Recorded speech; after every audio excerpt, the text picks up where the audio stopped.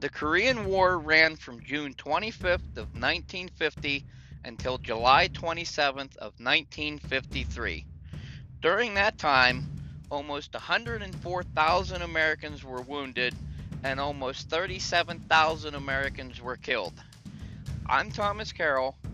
Join me while we take a look back at the forgotten faces from a forgotten war.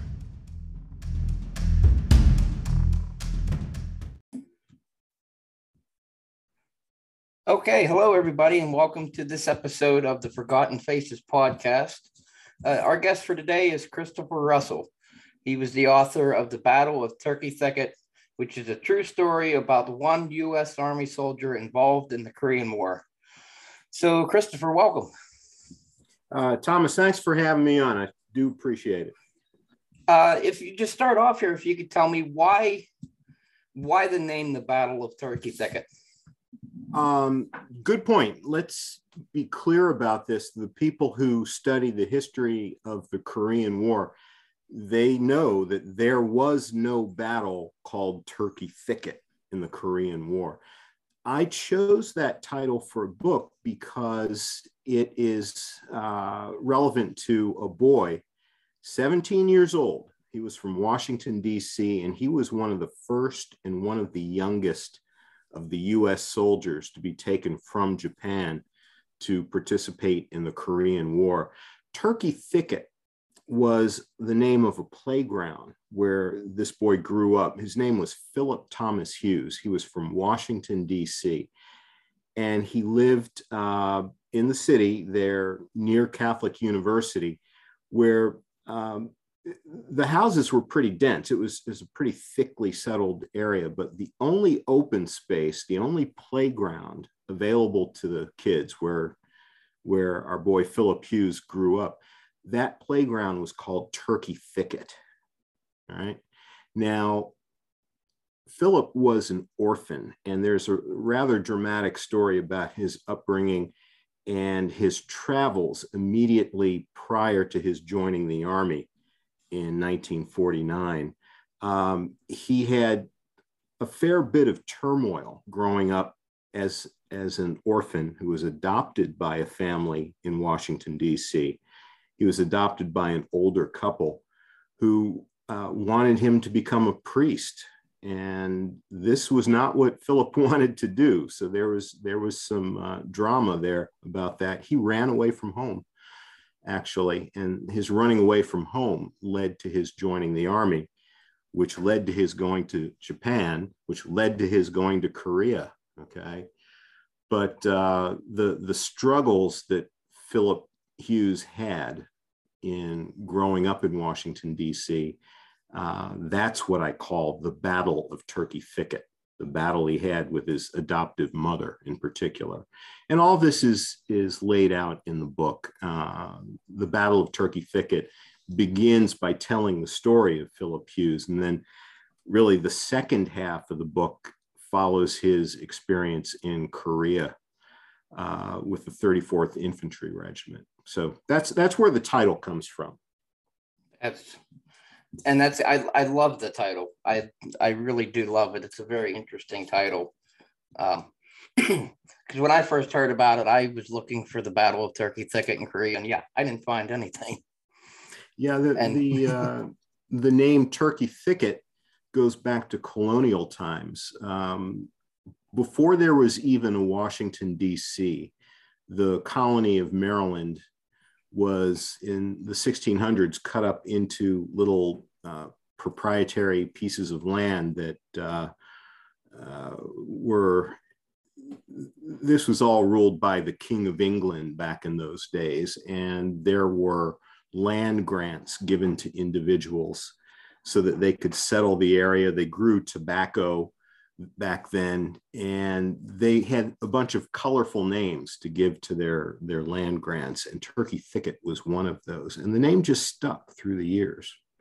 But that's another story, and that's another book. I'm not going to go down that rabbit hole with you, Tom. Well, we'll make sure to have you back for that one then. Yeah, we'll save that for a next one. So what do we really know about Phillip Hughes before he joined the service? Because you said he was an orphan, so he didn't have a real home life or anything. Phillip Hughes was born in 1932, August 31 of 1932. This is during the Depression. We don't know who his birth parents were. He was born to a mother who either would not or could not care for him. So from birth, he was placed in an orphanage. There was something called the St. Anne's Infant Asylum in Washington, D.C. It was located in the Foggy Bottom portion of Washington, the western portion of Washington, D.C., about 5 blocks from the White House. This was an old mansion that had been built originally to be the British Embassy back in the early 1800s. And it was eventually, it transitioned into becoming an orphanage during the Civil War. So by the time Phillip came along in 1932, it was a pretty old place, but he was one of many children there. Unfortunately, there's always orphans. It always happens. And remember that he was born during the Depression. So there were a lot of people facing hard times. And I would assume that the Depression was a factor in his being given up. You know, we don't know the details exactly, but the first 2 or 3 years of his life were spent in an orphanage with other children. There's rows of cribs, right? And he's learning how to walk and talk and socialize with other orphans. And there's nuns who care for him. There's nuns and nurses in this orphanage, but there's no one that he calls mama or mom or mother, right? So it's not until he's about 2.5 or 3 years old that there's a couple who were older, they were in their late 40s, early 50s, who had moved to Washington, D.C. from Indiana.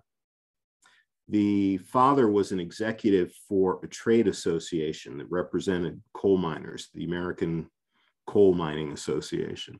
And his wife was a homemaker. So the parents, the executive was Thomas Hughes, and his wife, Wilhelmina.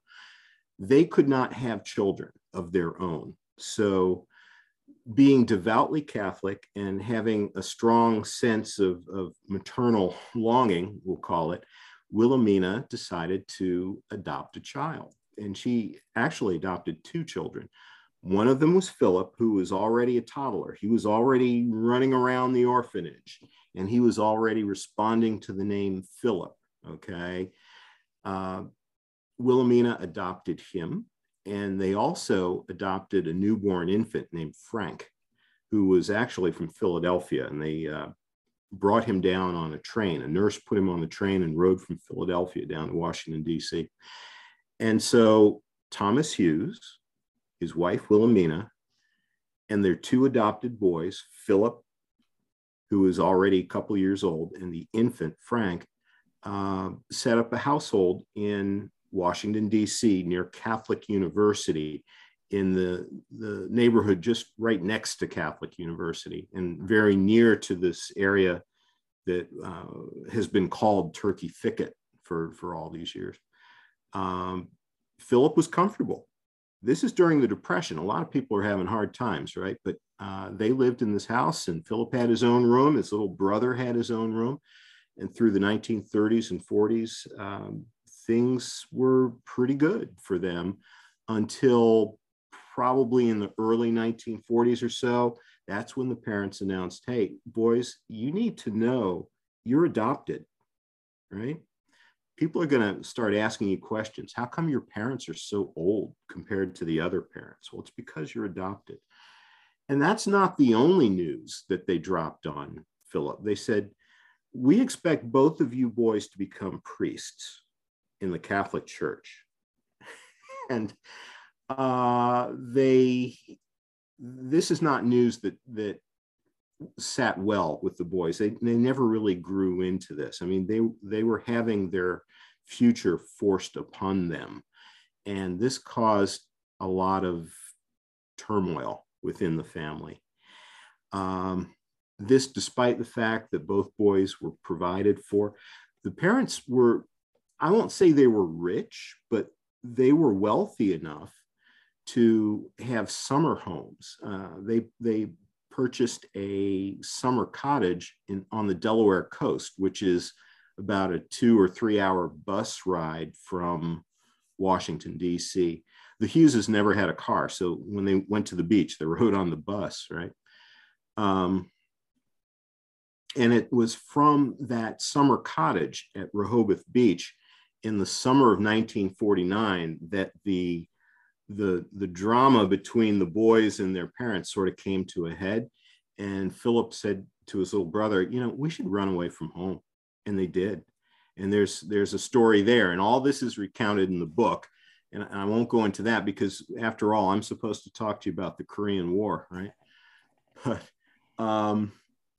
in the summer of 49, they ran away from home. They went to stay with a friend in Ohio for a brief period of time until the parents kicked them out.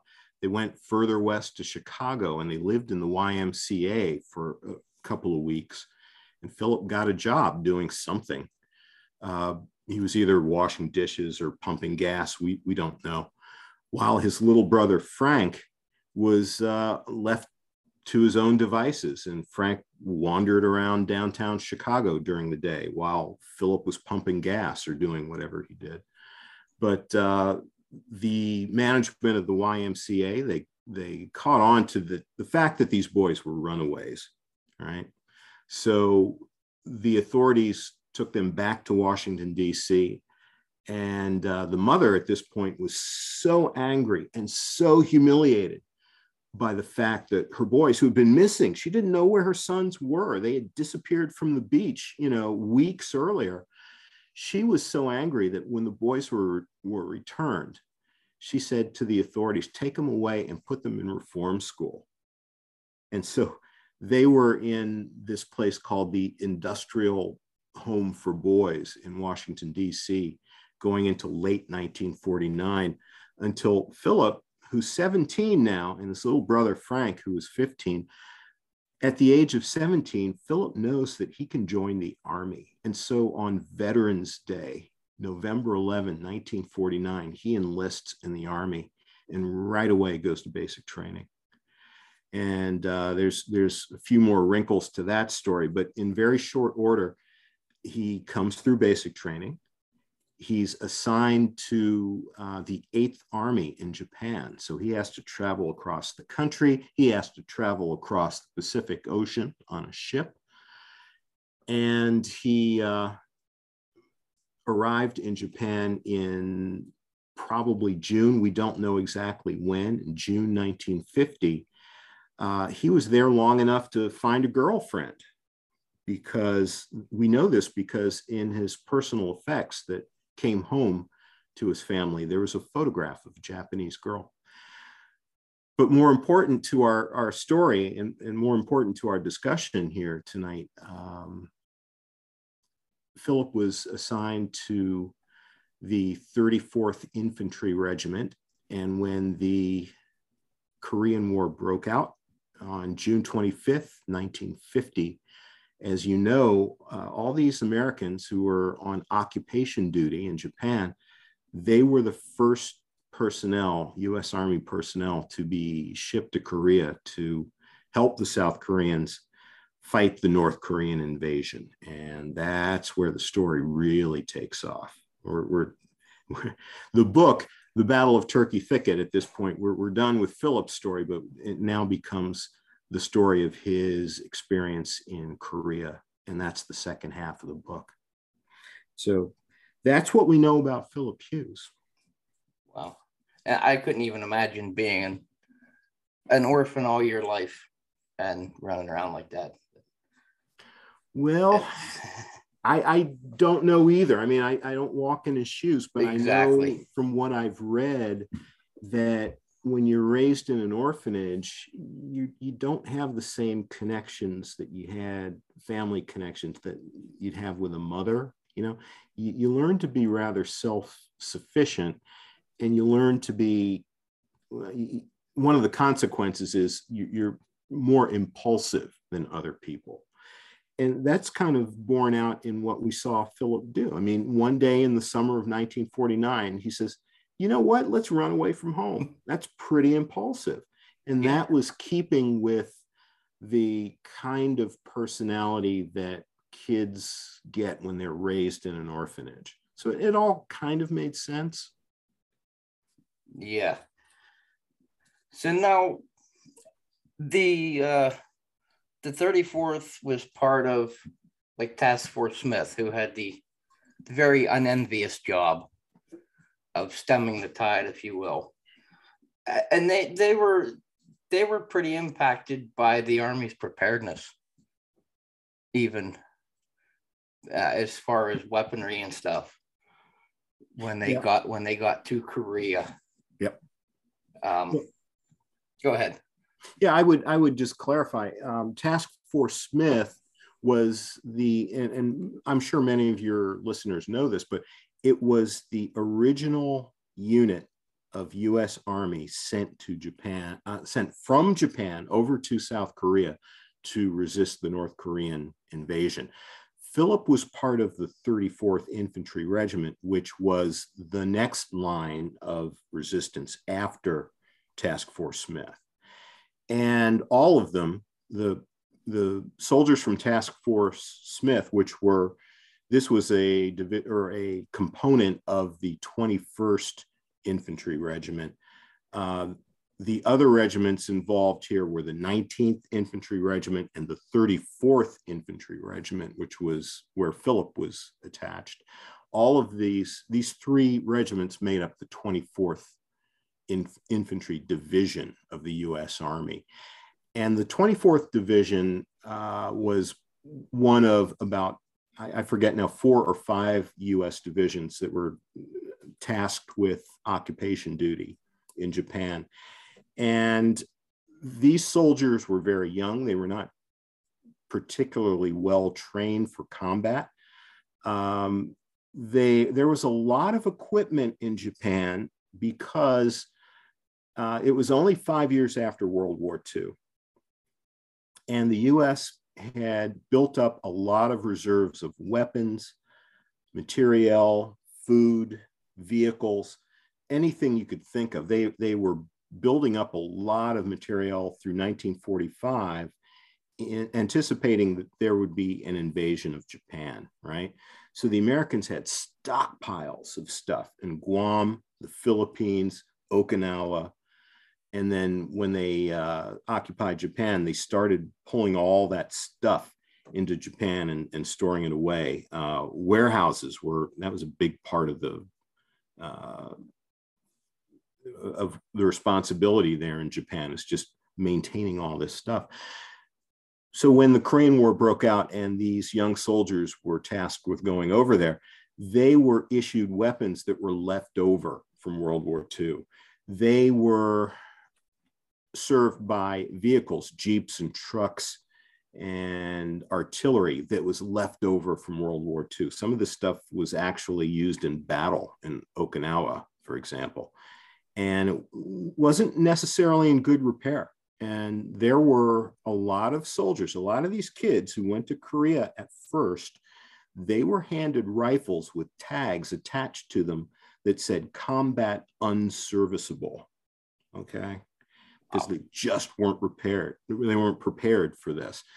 There were kids who were sent to Korea wearing tennis shoes because they couldn't immediately find properly fitting combat boots for them. There were kids sent to Korea who, when they were looking for rations, you got to eat 3 meals a day, right? Sometimes there weren't enough C rations left over from World War II. So there were instances where the 8th Army was redirecting baby food from the commissaries in Japan, and they were sending that to Korea for soldiers to eat. You know, it was not that every soldier had to eat baby food, but those were episodes that happened, and I've read memoirs about that. The Army just was not prepared for Korea.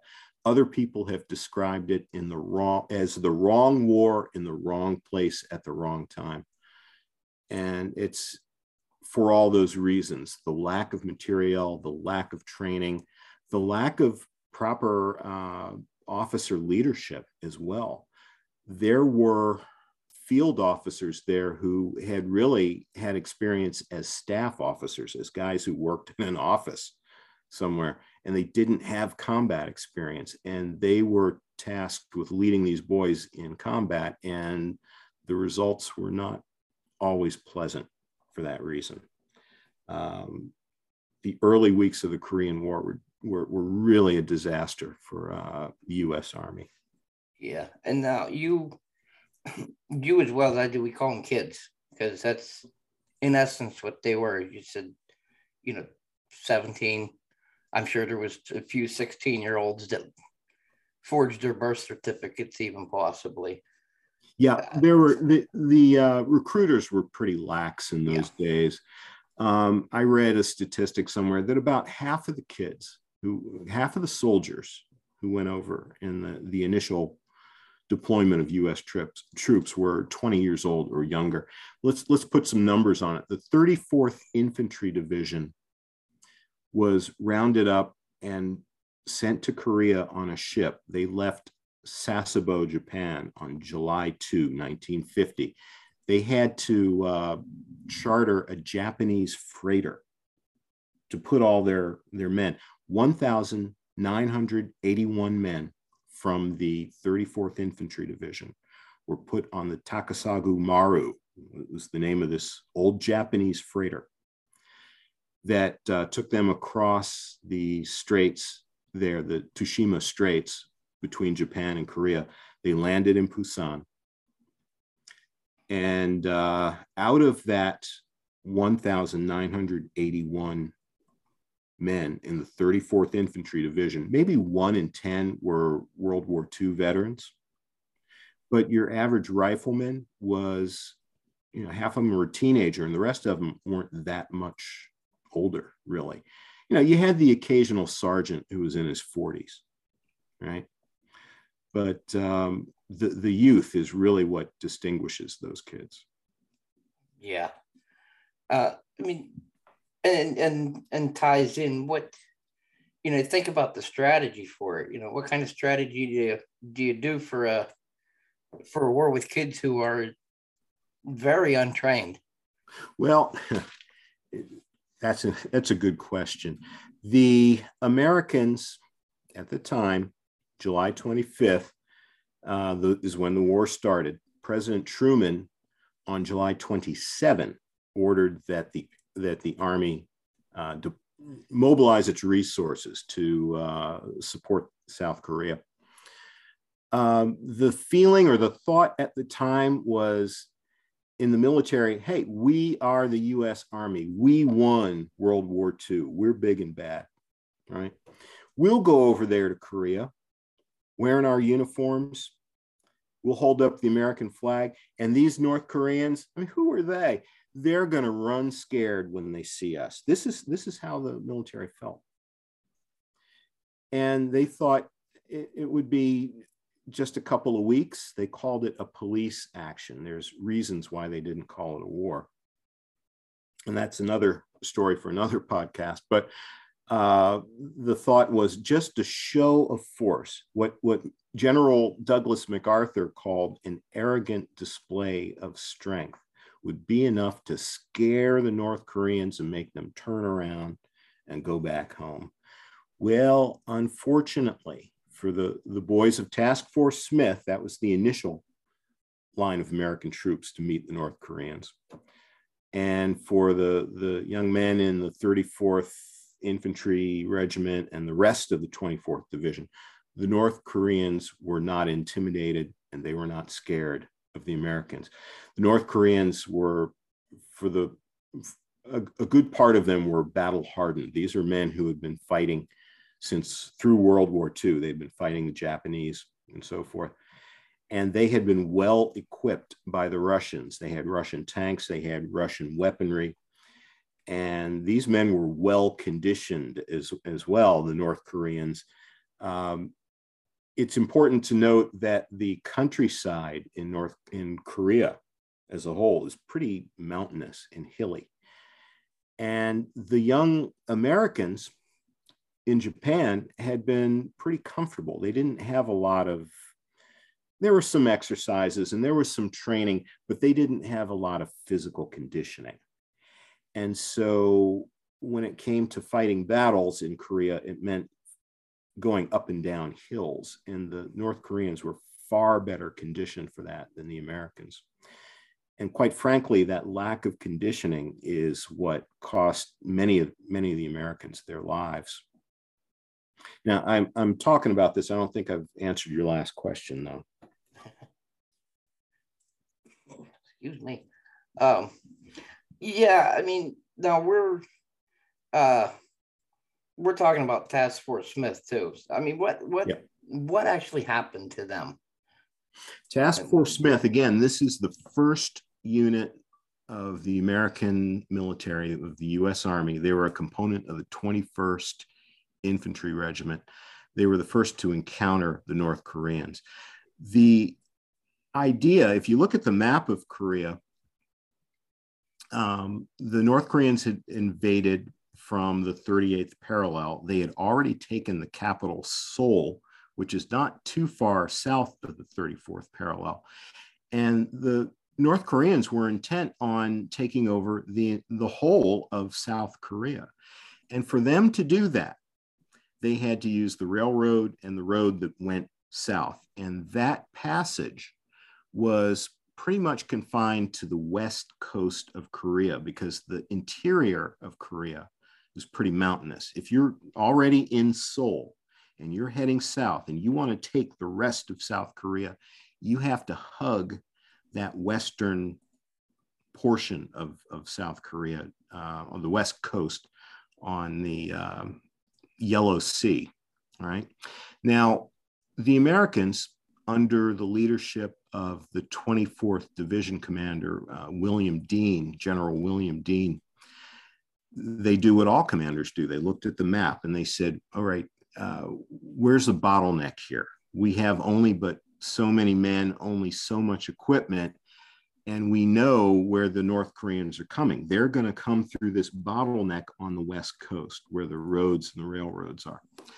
So Task Force Smith was flown from Japan over to Korea. They took a train, they took the railroad to get up as close as they could in this narrow area along the coast. They're between the sea and the mountains. And they deployed along the road there, along which they expected the North Koreans to be heading southward. And that is where the North Korean tanks, they were driving Russian T-34 tanks, which at the time was one of the best tanks in the world. It was developed during World War II, and it was very, very effective. Russia had given about 200 of these. There's some experts out there who might dispute that number, but they had a good number of tanks. And they were the spearhead of a couple of divisions of North Korean troops who were headed south. And to meet those North Koreans, who numbered in the thousands, I don't have that number in front of me, was an American force of only about 540 men. That was Task Force Smith. It was not much larger than a reinforced company. They had riflemen, they had a little battery of howitzers, they had some recoilless rocket launchers for which they had very few rounds. And then everybody else just had M1 Garand rifles or maybe some carbines as well. But that was not enough to stop the North Koreans. Another thing the Americans had, I should point this out as well, was a bazooka that was woefully undersized for the task. The thought was the bazooka would be an adequate weapon for combating the T-34 tank. And the Americans very quickly found out that that bazooka was too weak for the purpose. It was a 2.36-inch round. If I recall the number correctly, it fired this puny little round, which basically just bounced off the tanks. And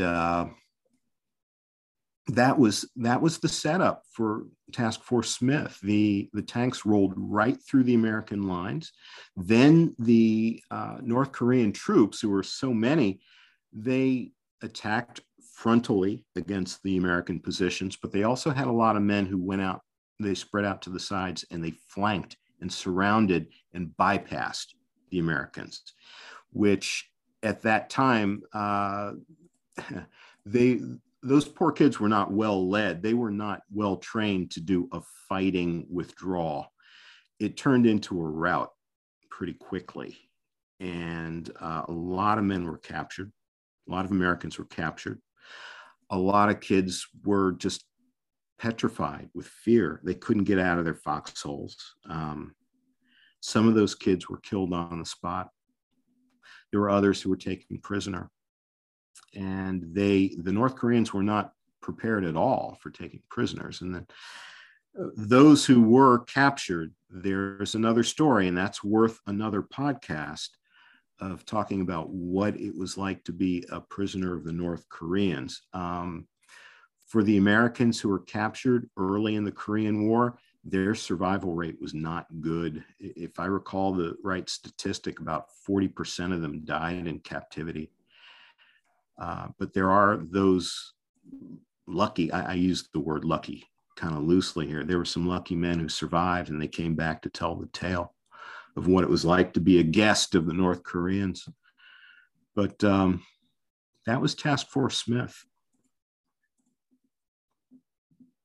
And that story today is used by the Army. The history has been recorded, and it's been used for training purposes for as young field officers in the infantry are trained.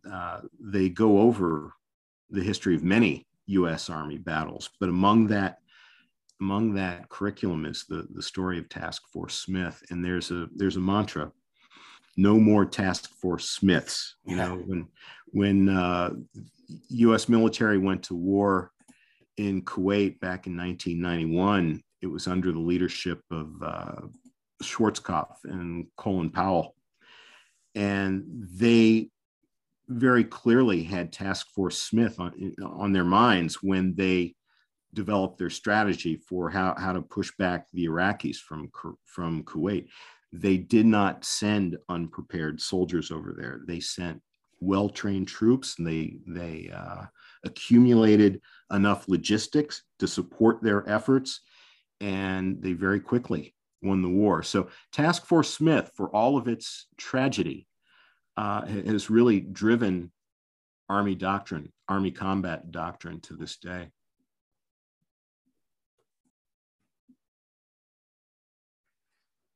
Okay, now you're talking about Task Force Smith, and whenever you hear about that, you always hear about Private Kenneth Shadrick, who was reported as the first casualty, but we now know that he was not actually the first American killed in the war.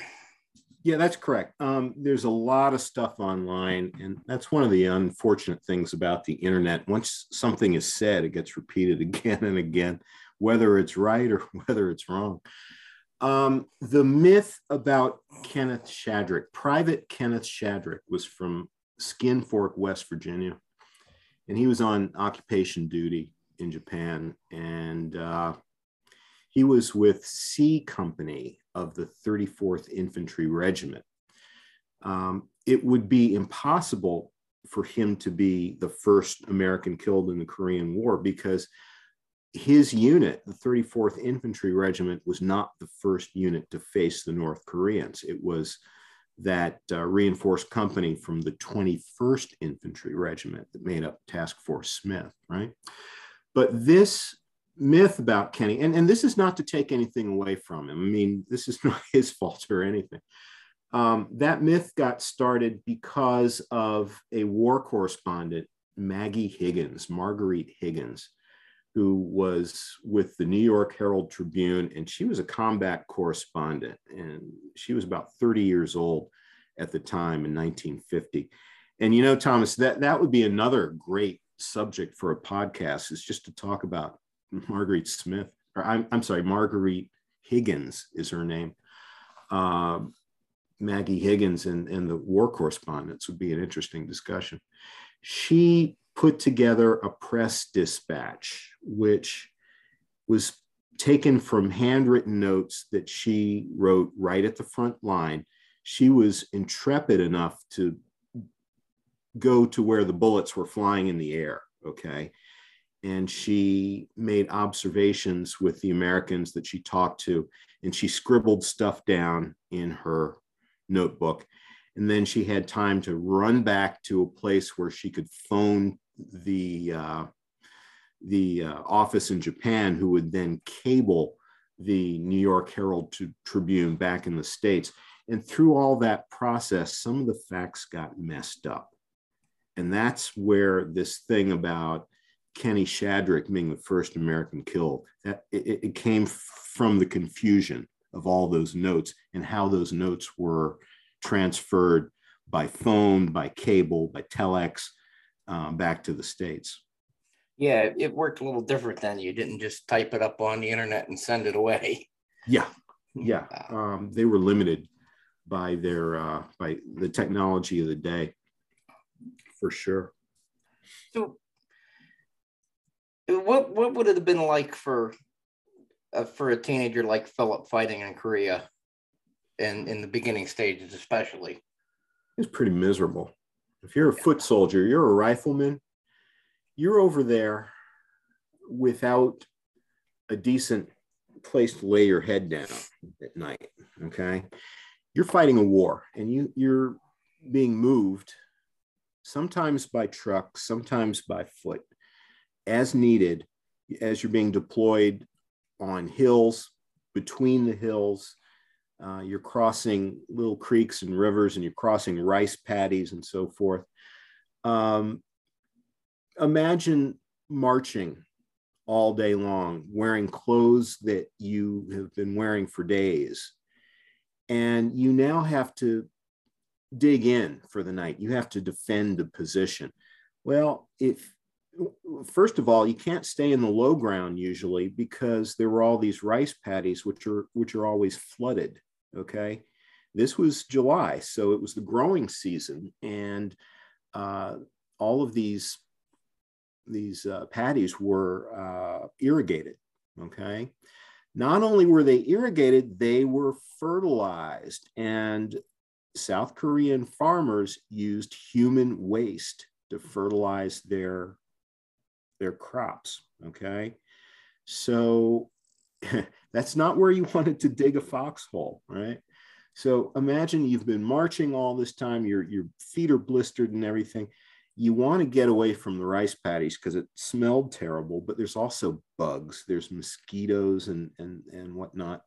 So one of the things you have to do in the military is command the high ground. It's better to be on high ground than on low ground. Another benefit from being on the high ground is you get away from a lot of the bugs, and rats were a factor as well, rats and rodents. So imagine being dead tired from marching, and now you've got to scale a hill, and you've got to dig in when you get up on that hill because the enemy's coming at some point, and you have an entrenching tool, and it's dark now, it's nighttime, and you've dug a hole. And you're digging this hole. Then you finally get to lay down in this hole, only to discover that the soil there is infested with ants or something like that, right? This was the hardship of the American soldier there. Now, add to this the fact that they weren't well supplied. We already talked about the rations. C rations that were boxed up in 1944 or 1945. They were war surplus. That's what they had to eat.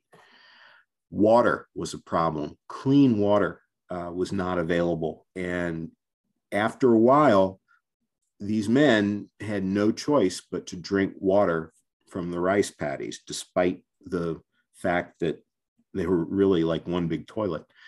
A lot of men got dysentery. Phillip got dysentery, and he lost 20 pounds from it in the 10 weeks that he was in battle.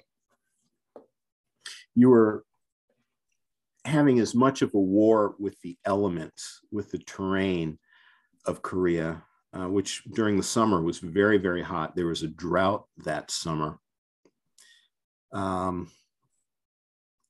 Then that hardship, that the fact that there were diseases that you would pick up if you drank the water, right? If you were in combat, of course, there's the risk of being killed or wounded by the enemy. But there were some very surprising things that could kill you. If you're in a prone position on the ground and it's dry and dusty, and you're operating machine gun, or you're operating a BAR, or you're with a artillery unit, it's kicking up a lot of dust. These weapons kicked up a lot of dust. And one of the sad facts about the Korean War is a lot of these boys died from something called dust pneumonia, because they were inhaling all the dust that was just kicked up as a result of firing their weapons, right? Dust pneumonia is kind of nasty. It's where the dust goes down into your lungs quicker than you can cough it up, basically. And I don't want to get gross with it, but it's just a miserable way to die. And these were, again, 17, 18-year-old boys. So that, in a nutshell, that kind of described what it was like to be an American foot soldier in Korea. And that's just, everything's against you almost. Yeah. Everything's against you.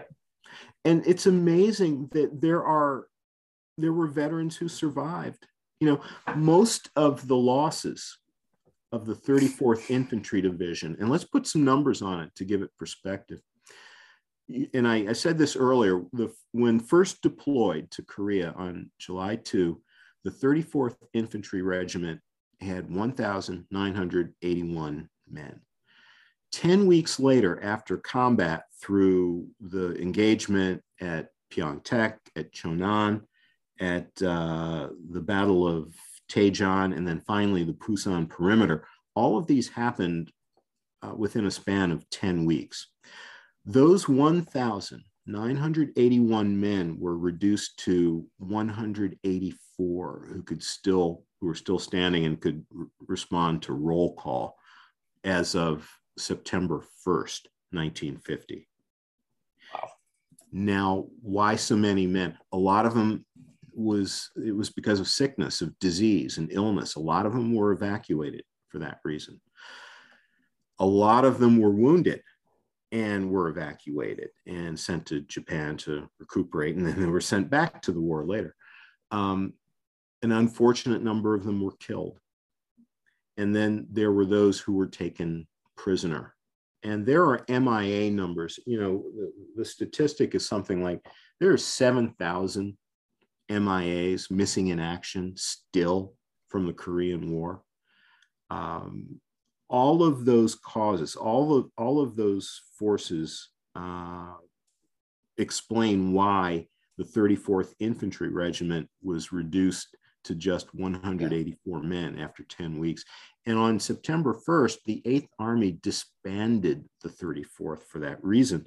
And the survivors were distributed among the two other regiments in the 24th Division. But I'm getting ahead of the narrative here. Everybody, thanks for listening to the first half of the interview with Christopher Russell. It was such a good interview, it ran into 2 parts, so look for the second part to be coming soon. Thank you again for everybody to listening to the Forgotten Faces podcast. You can find our show notes and our blog at forgottenfacespodcast.wordpress.com.